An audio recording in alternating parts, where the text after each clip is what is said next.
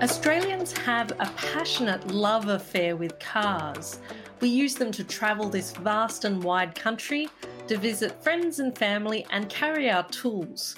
Not to mention the occasional burnout. But cars and their byproducts have a detrimental effect on the environment, health and well-being. And reducing our emissions from cars is just one of the puzzle pieces in reaching net zero by 2050. So what policies can government put in place to make sure Australians can continue to enjoy cars while reducing the negative social and environmental effects? Here to discuss their new report, the Grattan Car Plan, Practical Policies for Cleaner Transport and Better Cities, are Ingrid Burfurd, Senior Associate, and Lachlan Fox, Graduate Associate.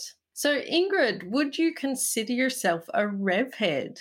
Am I allowed to say that I love cars and in fact grew up with old cars and have a 69 Mini that I love to bits and tinker with? I would say I love cars, but I'm not a rev head.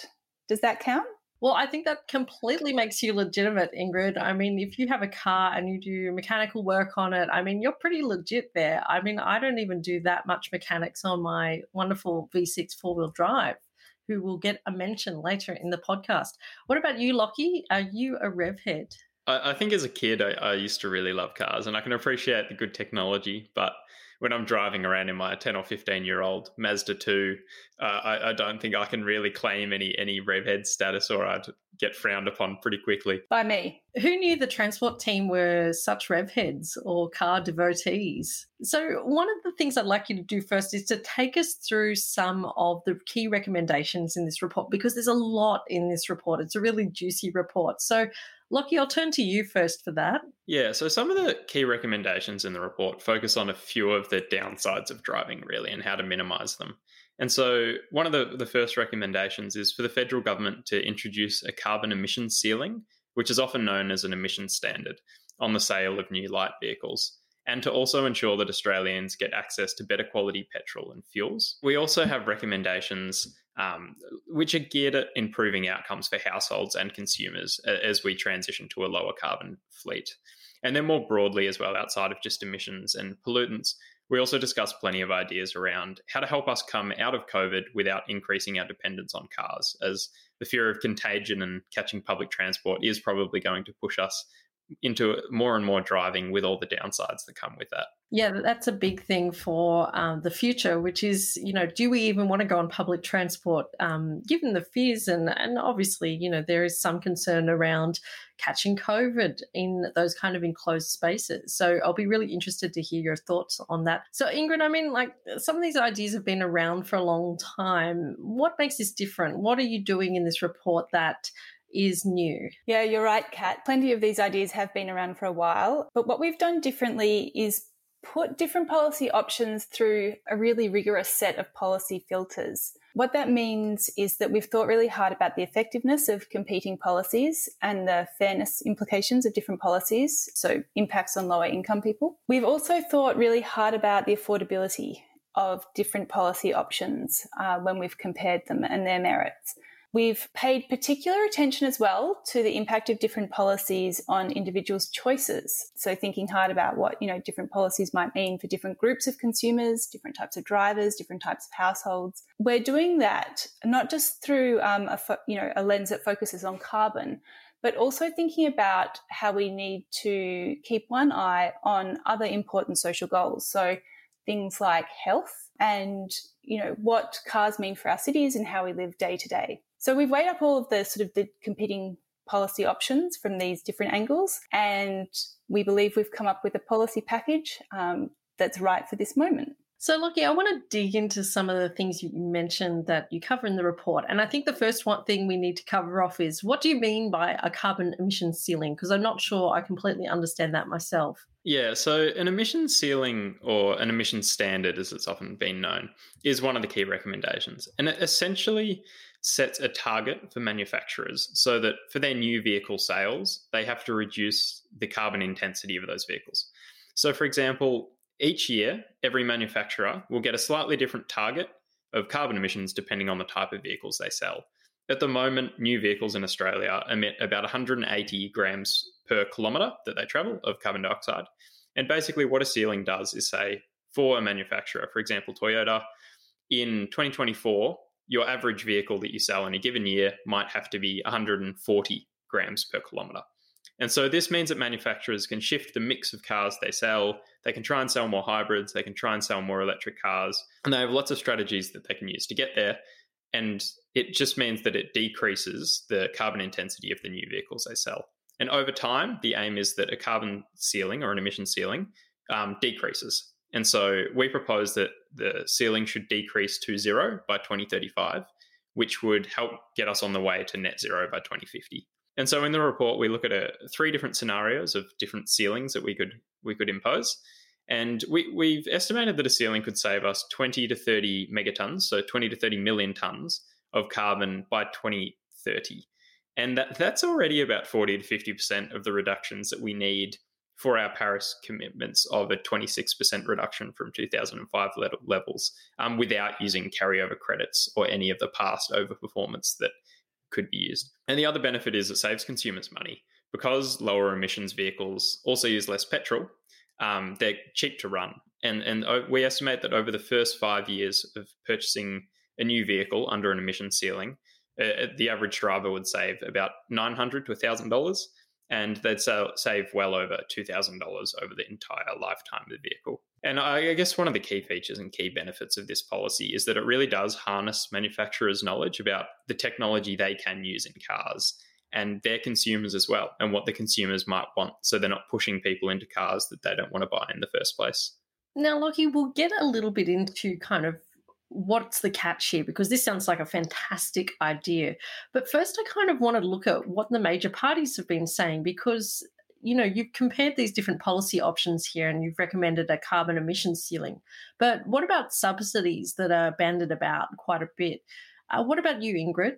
So you're right, Kat. We did compare lots of different policy options. And it's also true that subsidies are extremely popular with different states and territories, and with, you know, federal Labor's proposed electric vehicle discount. New South Wales and Victoria, for example, have introduced $3,000 subsidies for the purchase of new electric vehicles. And these are understandably policies that are popular with plenty of constituents as well. But we conclude that actually subsidies are not the best option when it comes to reducing emissions from light vehicles in Australia. And that's actually for a number of reasons.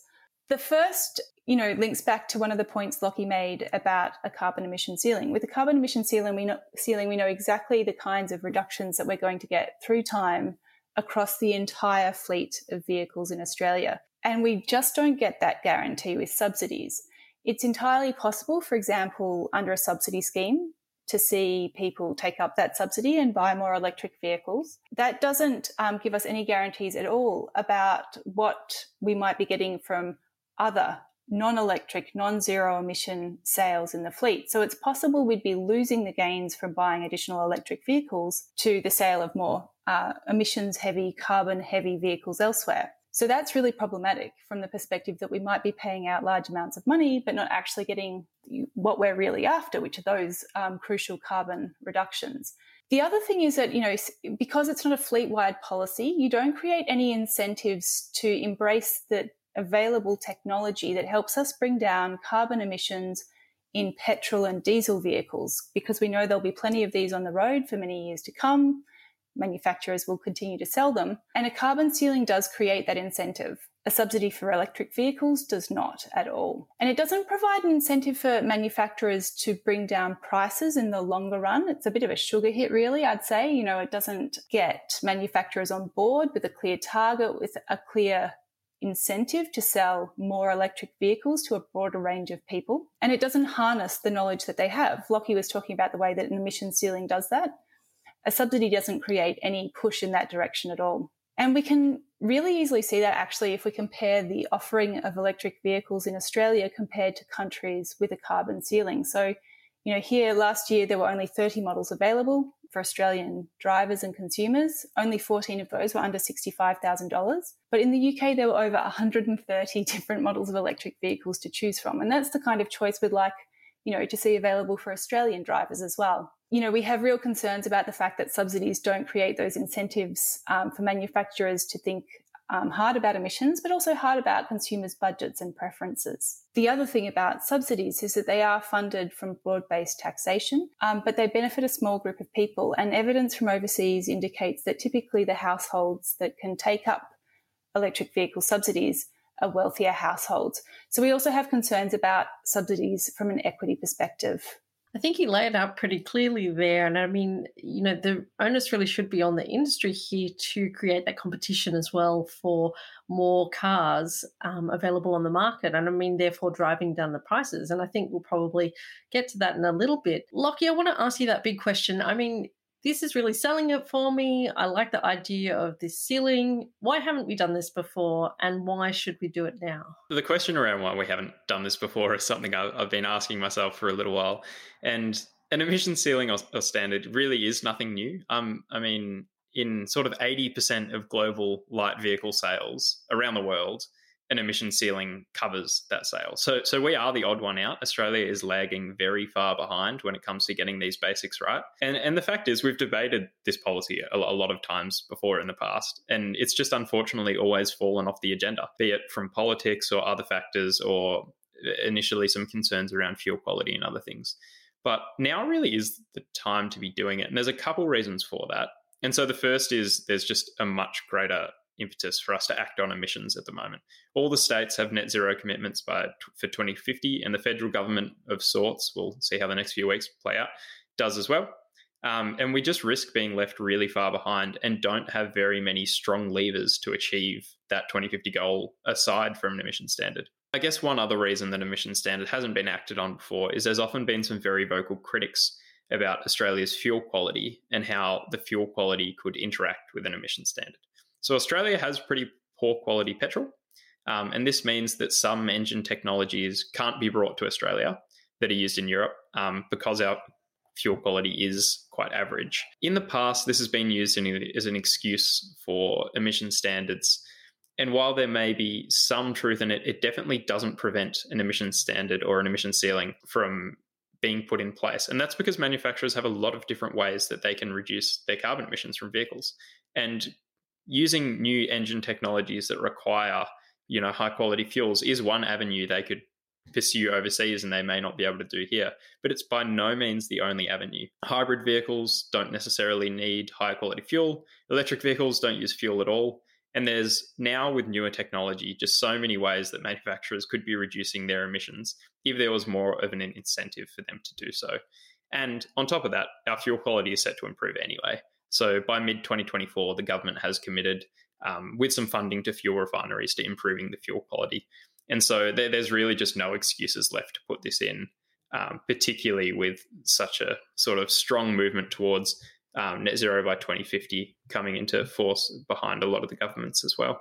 Now, Lockie, that's really interesting you mentioned the fuel quality, because I'm often left at the petrol pump wondering if those more expensive fuels are actually any good or worth paying for, rather than just buying the cheapest I possibly can to go in my car. One of the biggest questions for me is that a standard electric vehicle is upwards of $50,000 right now. And I did look it up because I was very curious about, one, whether I could get my electric four-wheel drive or ute, and two, how much they actually cost. Like, could I afford one right now? What does an emission ceiling mean for low-income earners here, or people who just don't want to spend a lot of money on a car, which is probably most of us? Yeah, no, it's a good question. And I think that people have quite a genuine concern that if we put in an emission ceiling or some other policy around electric vehicles, they're going to be forced into an electric vehicle next year or tomorrow, and they're going to need to fork out $20,000 extra than they would otherwise. And I mean, this really got riffed on in the last federal election campaign when there were lots of claims about an emission ceiling pushing up car prices by $5,000 or inordinate amounts, which quite simply probably is just very, very unlikely. But fortunately, a carbon ceiling really shouldn't affect people on lower incomes. And for most Australians, there really isn't anything to worry about. And so one reason this is probably the case and is important to remember is that an emissions ceiling only does apply to new vehicle sales. So the secondhand market, which a lot of people buy for, not just those on lower incomes, is really unlikely to be affected very much, particularly in the short term, if at all. And so this means that all those people looking to purchase a secondhand car will probably be almost totally unaffected by a ceiling particularly in the medium and the short term. And then over the longer term, as we get some of those more efficient vehicles flowing through into the secondhand market, we're probably actually going to see a lot of benefit for people on lower incomes. Because an emission ceiling doesn't necessarily say you have to buy an EV or a hybrid, it just says a manufacturer needs to lower their average. They can do it in the most cost-effective way possible. And for some people, they will be willing to buy an EV, and that will push the average down. For others, they may want a hybrid, or for others, again, they may want a cheaper base vehicle that is similar to today's vehicle in the short term. But when we get, 15 years down the track and a lot of these vehicles are in the secondhand market, we'll really see a lot of the benefit of the lower running costs of these vehicles. And this means that people on lower incomes might be saving a few $100s a year from spending less money on fuel because the vehicles in the secondhand market are just more efficient. And it might be a petrol vehicle, but it might be a petrol vehicle that uses, 5 litres of fuel per 100 kilometres instead of 8 litres of fuel per 100 kilometres. And that is actually quite meaningful for a household budget when it comes to transport. I would really like my four-wheel drive to run off 5 litres of fuel per 100 kilometres. I'd be pretty chuffed if I could get a vehicle like that with that kind of fuel economy. So, that's a big selling point for me there. Ingrid, it's going to be a long time before there's second-hand, kind of more affordable EVs on the market. Yeah, that's true, Kat. So as Lockie was saying, there will be second-hand vehicles that flow through into the Australian second-hand market from, Australian buyers. But we'd like to really reinforce and shore up that more affordable second-hand market as one of the policy measures that complements the ceiling. So one of the recommendations we make is that the federal government changes the current rules that are in place that actually restrict the imports that Australian consumers can bring into their households. So at the moment, it's not possible for someone to directly import a new or a second-hand vehicle if that vehicle is also sold through official distribution channels. And what that does is it chokes off access to a broader range of vehicles, including lower and zero emission vehicles at lower price points. Changes to those import rules would give us all much better access to new and second-hand petrol and diesel vehicles that have lower emissions, and of course zero emission vehicles as well, including electric vehicles. This is a really important policy measure to bring in because it really ensures that we've got one eye on the equity implications of reducing our carbon emissions. And, we all appreciate that it's really important to balance our environmental goals with our social goals. And this is an important policy recommendation for helping us achieve that. So every time we do a podcast on cars, and I've mentioned my beloved four-wheel drive already several times, we do have to ask that question, are you trying to curb my fun? Because I like to go caravanning with my family, and I'm wondering if my days as an outback adventurer are numbered because I'm going to have to get an EV. And I can't necessarily go out into the bush where there's no power cords. It's a great question, and it's also an issue, I'd say, that's close to home for me as well. I'd, be quite disappointed if all of a sudden I couldn't drive into the middle of nowhere and go camping. But I think it's just not a problem we really have to worry about, particularly in the short term. Most households in Australia have 2 cars, so even if they bought an EV now, they'd still have 1 petrol car left over in the near term to go on longer trips. And the thing about an emission ceiling is that while it does change the balance of options available to Australian drivers, there's still going to be a larger range of vehicles available to everyone. And so some of these will be lower and zero emissions vehicles, but there will still be a smaller proportion of high emitting vehicles on offer. Drivers that need a more specialist or niche vehicles up until 2035 will probably be able to buy them relatively easily because more people who want to will switch to electric vehicles and bring the average down. And so this leaves space for people that want a higher emitting vehicle and are willing to pay for one to do so. Oh, I was just going to say, Lockie, as well, price parity is also just around the corner. So it's also true that in the meantime, there's huge technological and manufacturing innovations that mean that we're looking at getting electric SUVs and utes at price parity and on the road sort of between the mid to the late 2020s. So that will actually become a real option for people as well in the meantime. That's pretty exciting, especially for the four-wheel drive to pick up the kids from school crowd. They might be very interested in a, electric SUV. For a lot of those really longer trips where an electric vehicle at the moment just might not suffice, I think it's important to remember that we're talking about new vehicle sales being zero in 2035. Most of the vehicles on the road today are well over 5 or 10 years old. Most of us drive cars older than that. So even into the 2040s, a lot of people will still be driving petrol cars under this scheme. And we think about that. It's 20 years into the future. 20 years ago, Tesla hadn't even been founded, let alone produced a car. And I think it's quite important to realize how quickly the technology is changing. And there's all the chance in the world that in 20 years' time, in the 2040s, you'll be able to buy a relatively affordable electric or hydrogen vehicle that can tow your caravan for hundreds of kilometers, and it probably won't break the bank either. So I think it's important to recognize that things are changing quickly, and what's available today definitely isn't what's going to be available in 20 years' time. So, Ingrid, I mean, the emission ceiling sounds great, but I mean, there's still a number of problems kind of remaining here. Does the emission ceiling solve those, or are there things like the hangover from the pandemic that we really need to address in other ways? While an emission ceiling is incredibly effective at dealing with our carbon emissions, you're right in that it doesn't fix the broader range of social effects that we all experience when we drive cars, because most of us do drive cars. They cause congestion on our roads, they cause accidents, and they take up a lot of public space as well as we drive, and when we drive more often. That also creates real expectations and pressures to keep investing in roads and freeways, which are extremely expensive projects to undertake. Tackling the carbon that comes out the back end of our cars doesn't fix everything. And in fact, there's a sneaky little potential downside as well to electric vehicles in that, they are cheaper to drive, and that potentially means that people will drive more often, which would even potentially exacerbate some of the social costs that we get from driving. The price-based reasons that people might be driving a little bit more. And there's also, as you've mentioned, I suppose, the whiplash effect from COVID, which is to say that people will be hesitant about jumping on board a tram or a train. And the data shows that, in fact, those effects can really linger even when lockdowns end and push people into cars.